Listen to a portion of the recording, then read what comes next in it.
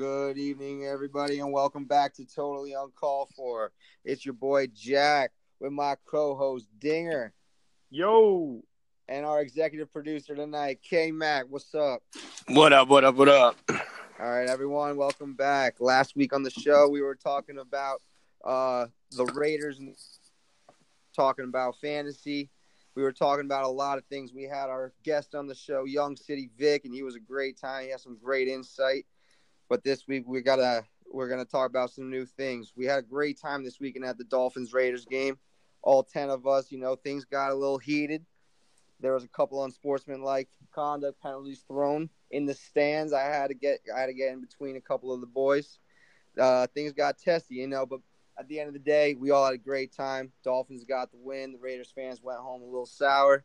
My weekend was great, but Dinger, I heard you had a tough weekend. What happened? I mean, besides Vic being one less win closer to having to eat his shorts, everything went terribly for me this weekend.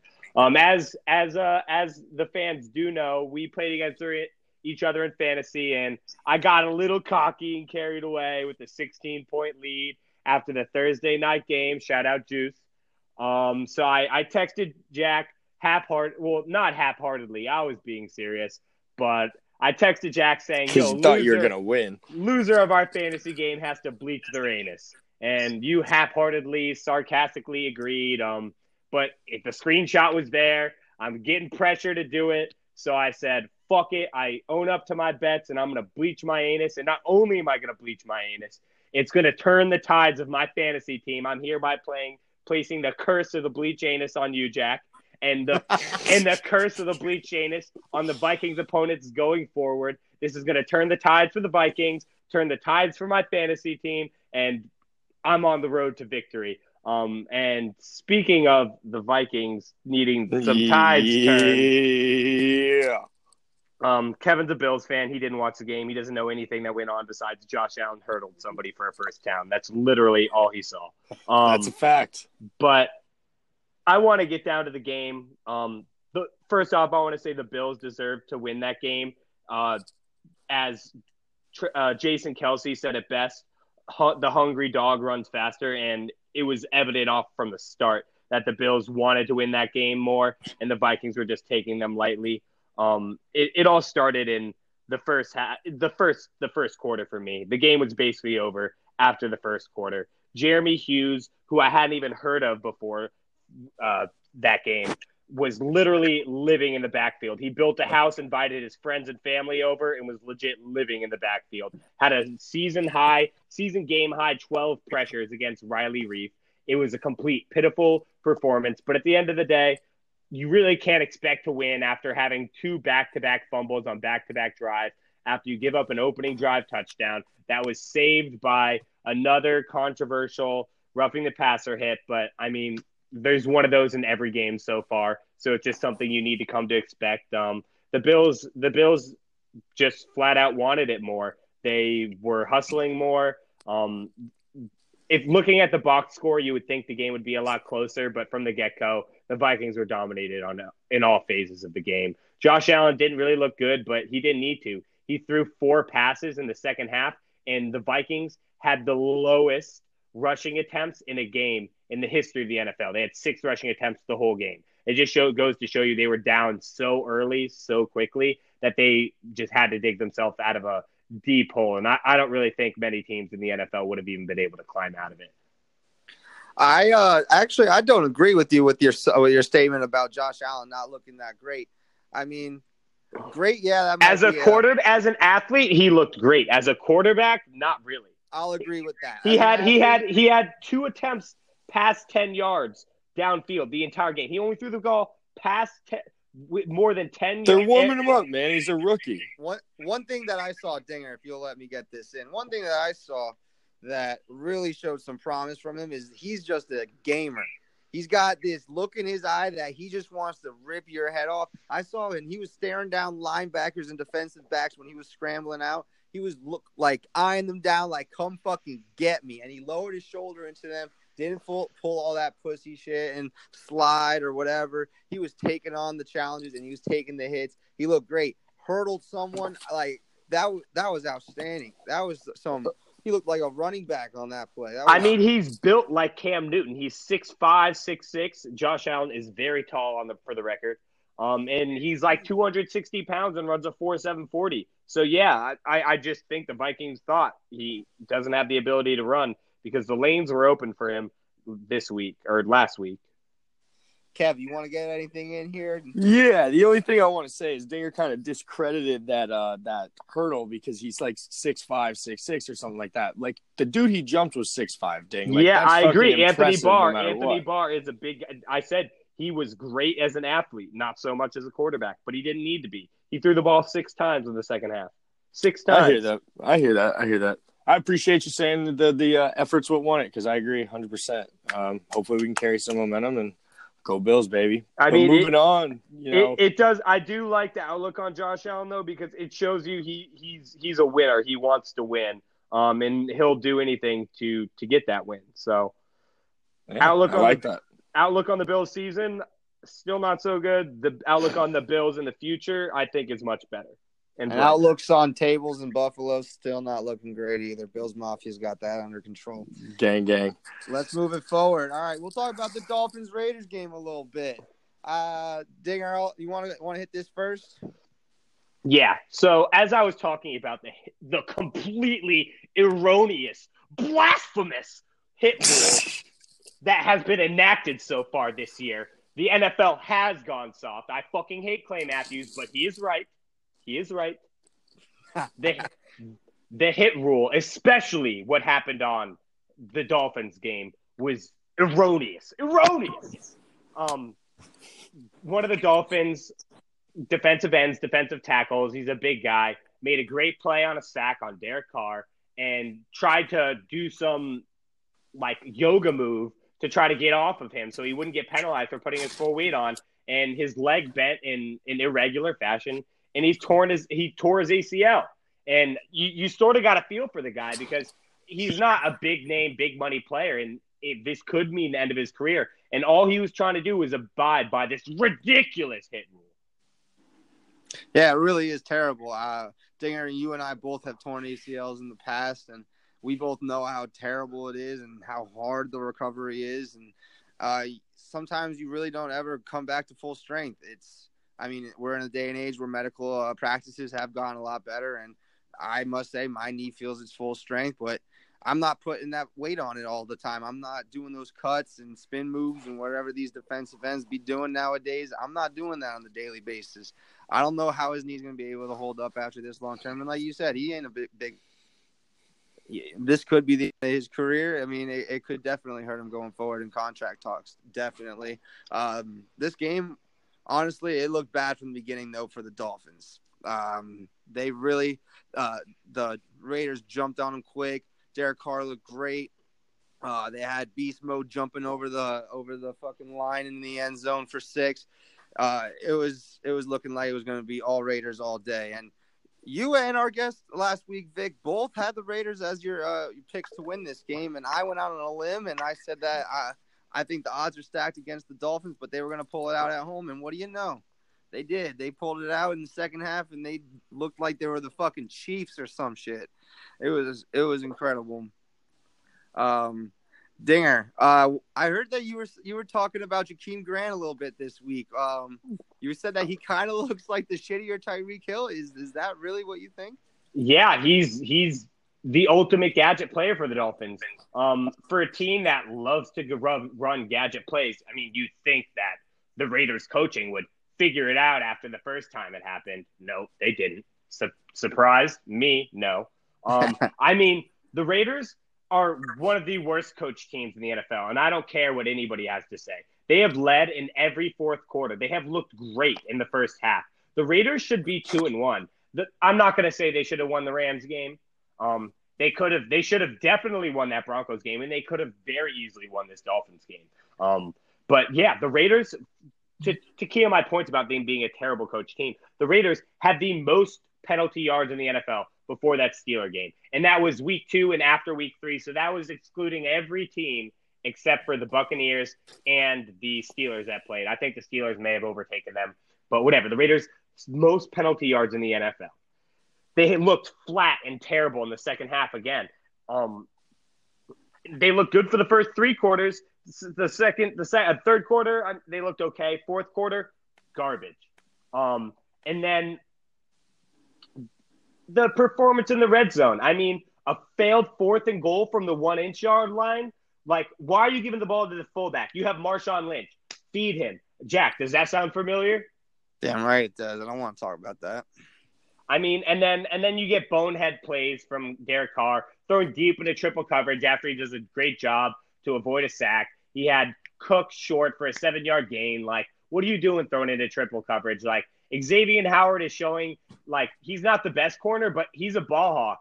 He's like sort of like a Marcus Peters, where Marcus Peters isn't the most lockdown corner, but if you throw in his direction and he has good positioning, like, he's grabbing that ball. And to be honest, Dinger, I think this game was less about the Raiders and more about the Dolphins. Dolphins looked great in the second half. They came out looking like a different team. And for the first time in a long time, I don't think we've ever – I can't remember a time that we saw the standings in the AFC East like this, with the Dolphins on the top at 3-0 and the Patriots, Jets, and Bills all underneath at 1-2. I don't think I've ever seen that. I can't remember the last time I saw that in my 23 years. This is incredible. Dinger, speaking of AFC East, Dolphins, they got a game. Patriots. Foxborough. Yeah, I'll get to that in a second. But Tannehill, I just want to talk about what the Dolphins did good, because first I was just shitting on the Raiders, so I got to give the Dolphins some credit. All right, Tannehill in the first half, he looked all right. He probably threw the best pass I ever saw him throw to Kenny Stills in the back of the end zone. It was a thing of beauty. That's like an all-star quarterback throw right there. And he's up there in the leaders of passer rating this year as well. He's looked pretty good. Coming off that knee injury, he had plenty of time to heal because it happened in the preseason. But what I saw a lot of the Dolphins is a lot of gadget and trick plays. And I'm going to segue this into the Dolphins-Patriots game. Bill, I've never seen a team get burned by back-to-back trick plays that worked for touchdowns, and that's just not going to work against Bill Belichick. I think the Dolphins are going to get stomped when they go into Foxborough against the Patriots. Bill Belichick is going to say, enough of this 3-0 talk. We still own this division. Tom Brady's going to do his Tom Brady usual things. And I am so confident that the Dolphins will lose next week in Foxborough. I will eat fucking shit if the Dolphins beat the Patriots. You heard that here. You heard that first. I will eat shit if the Dolphins beat the Patriots. I will walk out of my apartment and grab a handful of geese shit on video and just shove it in my mouth and swallow. Like, I'm dead ass serious. I will eat geese shit if the Dolphins beat the Patriots. All right, well, at least you'll have a clean asshole while you do that, because I mean, you're going to be bleaching your asshole this week, eating geese shit next week. We like to keep it interesting for our viewers and our listeners here on the podcast. So when I make bold statements, I own up to them, and I'll fucking do them. So all right. Well, enough of that. Moving along, let's talk about the Seahawks and the Cowboys. I can't really think about geese shit right now. Let's talk about the Seahawks. Seahawks got their first win at home in September. I mean, what else is new? They really do not lose at home in September, but did it come at a cost? Earl Thomas, you saw him go over to the Cowboys sideline after his second interception and give a bow. Word on the street after the game was that this reopened the trade talks between the Cowboys and the Seahawks. I don't know. This defense, it's got a lot of young talent on the team. Don't get me wrong, a lot of young talent, but they need this Earl Thomas leader, that center fielder in the back there. They need him leading that defense, and I don't know how they'll be without him. They really need to consider keeping him for the rest of the season and offering him a big check in the offseason. He just looked great. And his first interception was off a deflection. Both of them actually were. His first one, though, he had a cradle off his foot. It was incredible. It was almost a resemblance of the Julian Edelman catch in Super Bowl 2 years ago. It literally almost skinned the ground, went right on the top of his shoe, and he was able to run it back for a few yards. It was awesome. The Cowboys, they really couldn't get anything going in the first half whatsoever. They had They really couldn't get anything going. The Seahawks defense had 2 sacks. Dak Prescott was running for his life most of the first half. It looked terrible. Penalties were killing Dallas. They had 15-yard. Oh boy, they were. They had a 15-yard unsportsmanlike conduct penalty with 5 seconds left in the half, allowing Janikowski to get into his field goal range. Granted, he has a almost infinite field goal range, it seems like, even at his old age. He kicked a 47-yard field goal, and the Seahawks went up 17-3 early. This game was out of reach, fast.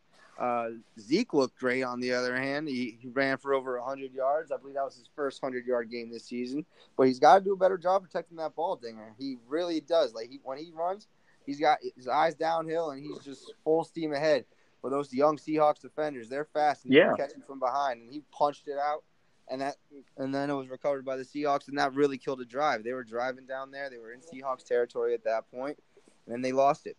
They were down, I think, 2 scores at the time, and then that just really killed the drive, and the Seahawks went down and put the dagger in. You do see those fumbles a lot from the great running backs fighting for those extra yards, trying to get those extra few yards on the end of the run. It happened with Adrian Peterson a lot. He would be fighting for those yards, and the ball would he wouldn't have the points of pressure correctly on the ball, and it would just get punched out there. And it's not often that Zeke has a field day against an opposing team and the Dallas loses. Usually it's Zeke is held in check, Dallas loses. You're right. The penalties killed him, but when Dak can't put the ball downfield against, besides Earl Thomas, a mediocre secondary, I'm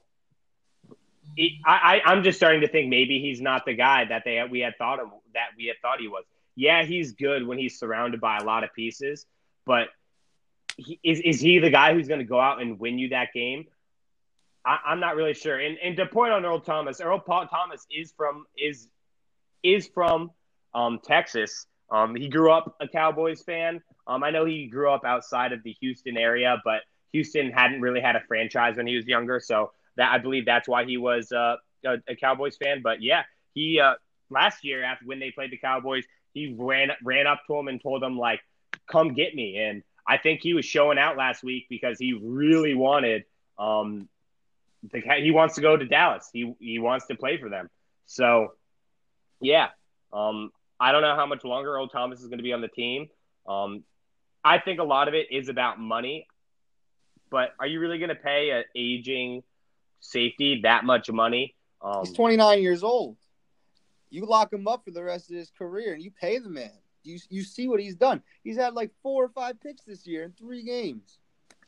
I'm not sure the number off the top of my head, but I do think Earl Thomas is one of the top 5 safeties in paid wise in the league, and rightfully so. He's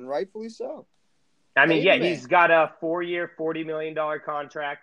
I believe Harrison Smith's contract is a little bit higher than his. But Harrison Smith last year was the best safety in the league. Yeah, Harrison Smith is making pretty much the same amount of money, 5 years, $51 million. So I'm not sure where the quals are for Earl Thomas. But enough of this game. Let's get on to the next game, 49ers Chiefs. Hey, man. It's unfortunate about Jimmy G, but they had 2 young studs at QB going at it. Yeah, it was a great QB performance for the majority of the game before Jimmy G went down. It's really tough to see. He had a bright future. The 49ers just paid that man his check. And then in week 3, he goes down with an ACL for the whole season. That's just tough. It really hurts a lot of the players on this team's fantasy value. Hurts a lot of this team going forward in a really tough division with the Rams, the super team that they are. Doesn't look good for the 49ers going forward. Yeah, originally when you looked at it in live speed, it looked like it was a contact injury, and you sort of just get mad at Justin Houston for hitting him. But after watching it in slow motion, one, he should have just gone out of fucking bounds. There's no play to be made. You're not scoring a touchdown on that play. It's 4th down. You get another shot on it the next play. We get it. You're trying to make the comeback, but dude, you're the $146 million franchise centerpiece of this team, and now they're going to be bottom 3 of the league. I don't see them winning many more games this year without him, and it's very sad to see. But I wanted to talk about Mahomes.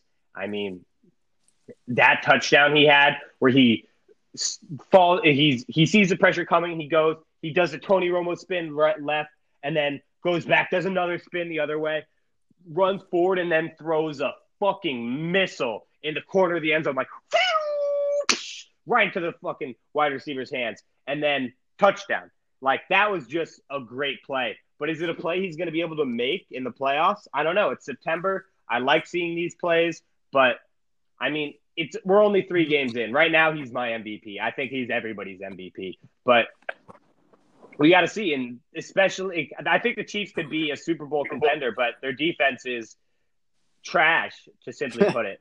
To say the least, yeah. And, I mean, with Mahomes at the helm playing as he is, I really don't see anyone stopping this offense. They're so high-powered.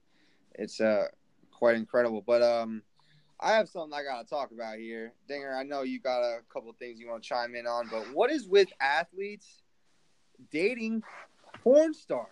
If she's on Pornhub, stay away from her. She's just bad juju.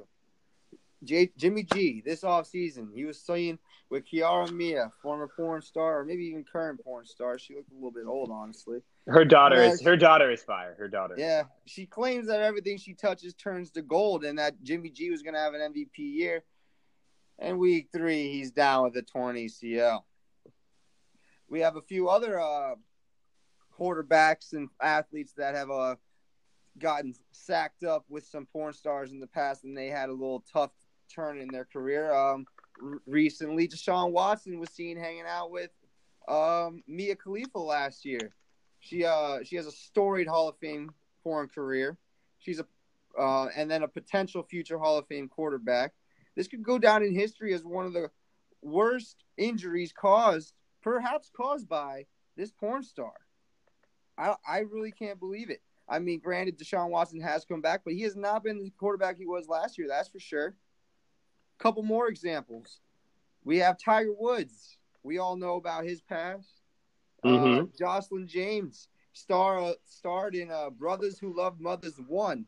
She didn't really make it to the sequel. But after this whole incident, the divorce, the fallout, he couldn't activate the glutes for 10 years. It's crazy. And lastly, the last one I wanted to touch on, the guys aren't the only ones that were finding themselves in some trouble with some porn stars. Jennifer Capriati, a tennis star back in the day. She was dating Dale DeBone for 5 years. And recently, she was found overdosed on prescription pills. Gotta lay off the Xans, man. These athletes, they're doing themselves a disservice by getting themselves in with the wrong crowd, I think. And the porn industry, if you see her on Pornhub, if you see her on XXXTube or any of those other YouPorn, Reality Kings, YouPorn, all this of them. This is free marketing for all those sites now, Dinger. But if you see them on those sites, no free ads. Don't go after them in the streets. We do not love these girls. We don't love these hoes. It's ridiculous. It is quite ridiculous what these girls have caused. They are the downfall of mankind. They're disgusting little girls. Why are they doing this? Okay, well, I wouldn't go that far. All this porn talk has intrigued me, so I'm going to give you guys my top 5 power rankings of porn stars. Dun, dun, dun, dun. Coming in at number 5. We have Athena Palomino. Ooh.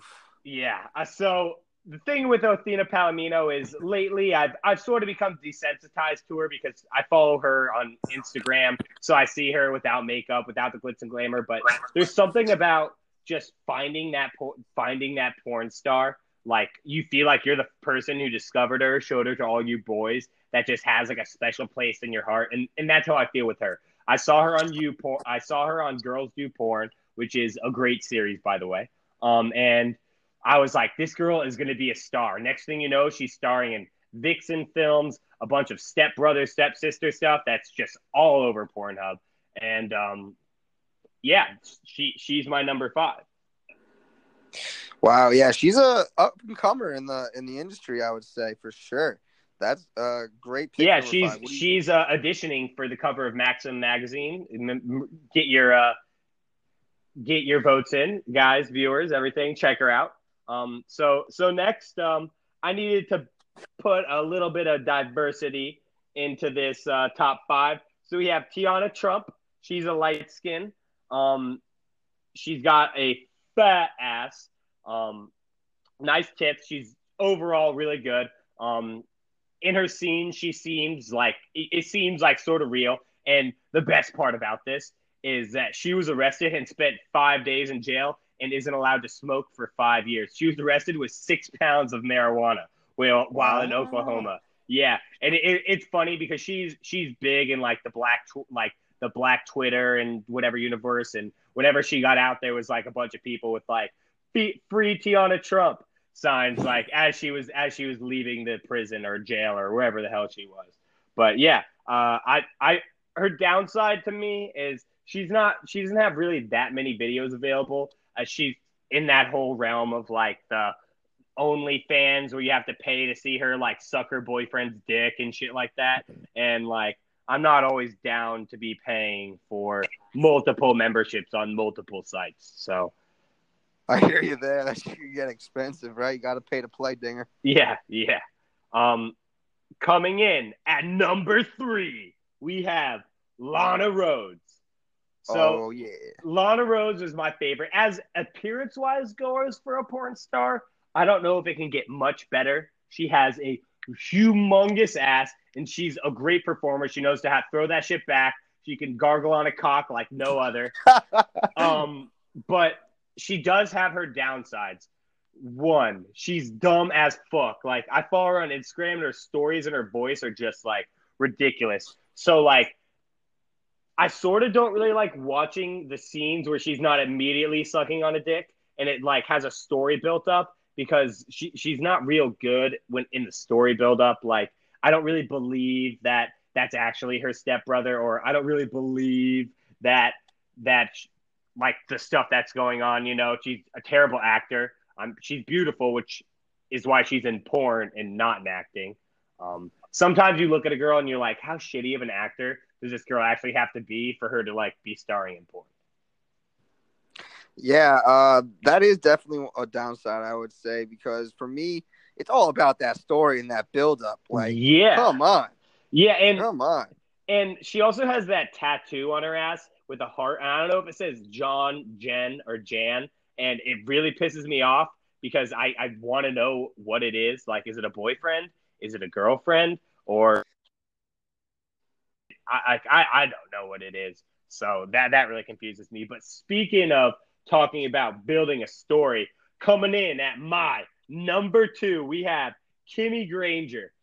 I don't know if you know about her. I was talking to you about her earlier, Jack, and you really didn't know much about her. But talking about building a story and performing, she's smaller, doesn't have the fattest ass, the biggest tits, but boy, like every time she talks, like I believe everything is true that's going on. That like this isn't some production event with like 14 people with different cameras and multiple takes. Like I get sucked into the story. Like I really believe what's going on. Like I really believe she's trying to seduce her boss and have him put a baby in her and stuff like that. Like I'm completely convinced she has the perfect straight line deal.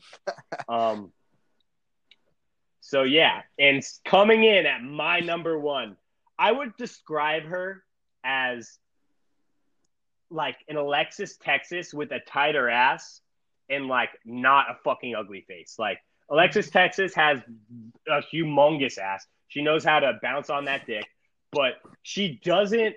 Her face dude. First of all, she has a massive gap tooth. She looks like she just got out of the trailer park.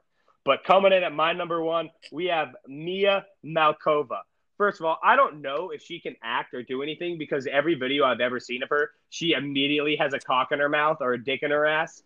But good God, does she have the perfect face, the perfect body? She has the face of an angel, the ass of I don't like. She has a Mia Malkova ass, like a perfect ass, and great tits that I think are real. I'm not sure. A lot of these girls in the porn industry do a good job of hiding their fake tits. Sometimes you just get those girls like Jessie James with like the super fake trashy tits, and like you just look at her and you're like, damn, this girl's nasty. But some people are into that. Sometimes I'm in a certain mood, but yeah, I mean, there's gonna be some. She's my number one. Those are my top five.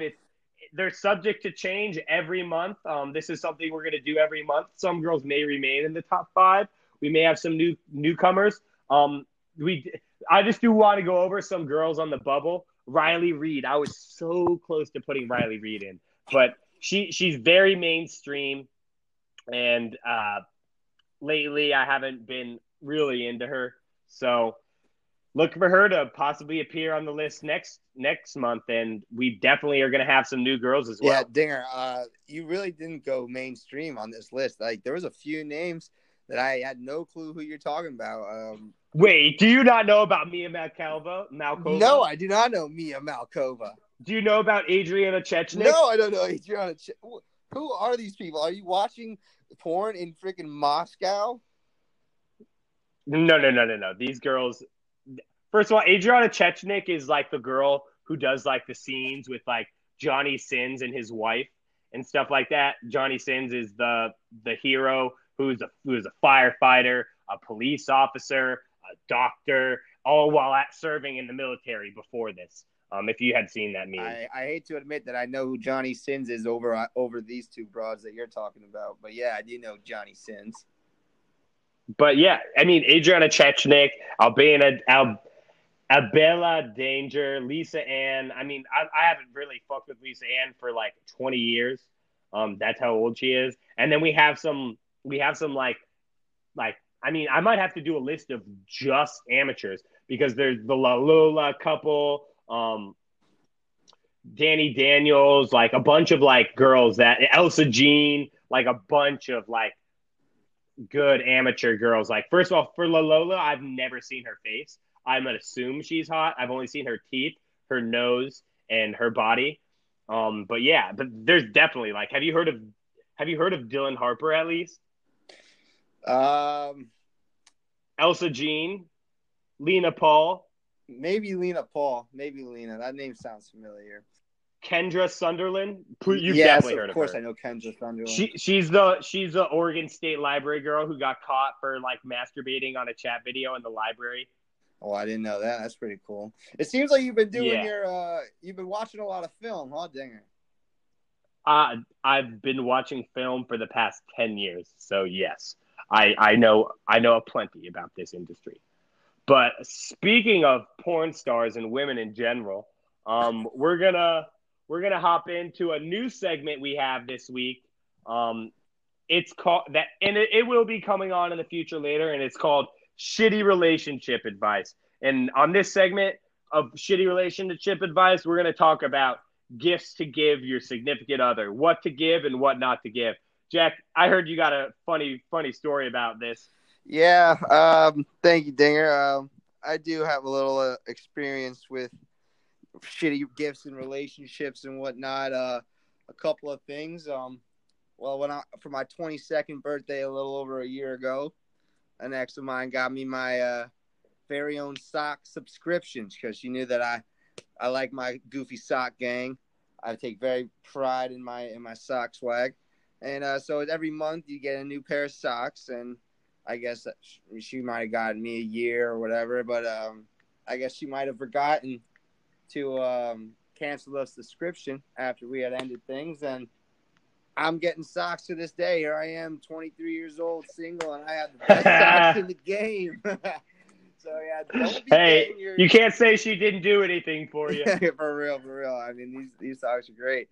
They're very comfortable. They're awesome. But one thing you should not do in a relationship is get your significant other a subscription gift. Because you never know when that relationship's going to go south. You never know what's going to happen. You do not want to get yourself into a situation where you're sending this person goodbye gifts, or you're broken up with this person, or she broke up with you, he broke up with her, this, that, with the other, and you're heartbroken, and you're just still giving them gifts. Like, you're pissed at this person, you don't like them, but you're giving them gifts. It's the gift that keeps on giving. Do not be getting yourself subscriptions. Dinger, what do you got? I got a few points. This one is more just guys giving gifts to women. First of all, if you don't think it's going to be something super serious or super long term, don't go balls to the wall on the gift. And certainly don't give them something like jewelry, because out of nowhere one day, you'll just wake up to everything you ever gave them and everything of yours just sitting in the front yard of yours. And you're stuck with a bunch of useless jewelry that you really can't do anything with, unless you're a pro like me and sell it to one of your boys who then re-gifts it to his girlfriend. Not going to name who it is. Y'all will never know. But yeah, I mean, unless you're a pro like that where you can resell jewelry that you gave your ex and then have him resell it to him at a very low price, and then his girl can wear it. Obviously, they can't be friends because she might be like, hey, like, my ex-boyfriend gave me that. So you sort of got to be careful about who you regift it to. But yeah, get them something like a laptop or like an iPad or something like that, or a pair of headphones. Because if they really hate you, they don't want to be watching Netflix on that iPad or listening to those headphones. And next thing you know, it's sitting in your front lawn and you got a new pair of headphones. So yeah, give your significant other gifts that you wouldn't mind having yourself. Yeah. Because if it goes south, hey, at least you get a free present out of it. Yeah, it's almost like you gave that to yourself with interest, like years later. It's got all these like fun games downloaded on it. You got their Netflix, Netflix login, and you're set, like honestly, I don't know why I didn't think of that. That sounds like a great idea. I'm like almost positive my ex still has my Netflix account because I went on earlier and I had seen that like 4 seasons of Orange of the New Black had been watched. So hey, well, I mean, are you sure you're not an Orange is the New Black fan, Dinger? No, I've been hearing about Ozark lately, and I feel like I got to give that a shot. I had to get my Netflix password from my dad because I forgot what it was. So, and of course he forgot the password, and I had to text my brother for my mom's password. So I'm stuck in a whole Netflix triangle right now. I must say I am guilty myself. I still got the Netflix login, and I use that shit every day, just about. Honestly, the people in relationships or just friends in general that give out their Netflix login, those are the true heroes. And the true ones heroes that go in after the relationship is over and change the login information, those are the fuck bitches. Those are the ones that you gotta watch out for. They're the ones that got some deep, dark secrets deep down that they're just repressing, and they got some issues going on upstairs. I would watch that. Yeah. I mean, I was talking to this girl for a while. I used her Netflix because, of course, I forgot my password. And we were trying to throw something on, And after things had ended, she had texted me out of nowhere. I was like, oh, damn, like, this girl's trying to get the dick again. But no, she had texted me to inform me that she was canceling her Netflix subscription because she no longer uses it and wanted to give me a courtesy to go get somebody else's password. And I was like, wow, so nice. Like, I would have loved if you were saying, like, can I come over? But, hey, like, a good reminder that the Netflix is going to be ending soon and I got to leech off somebody else was good, too. Yeah, that's amazing. Honestly, I haven't heard that one before. That's proper etiquette. Or maybe she was just giving me a hint like, hey, like, let's start talking again. Like, bringing up something as random as that. That was your opportunity to slide back in there, Dinger. How'd you miss that? I got other things going on, so. All right. Well, that about wraps it up for me tonight, Dinger. You got any final thoughts? Hey, that's it for me, guys. All right. Well, thank you guys Peace for out. listening. This is totally uncalled for. We got a few new segments on the way, and I hope you enjoyed the new ones tonight. As always, it's your boy Jack with our co-host Dinger, K-Mac. Yep. With us. Keep it locked, boys. We'll see you next week.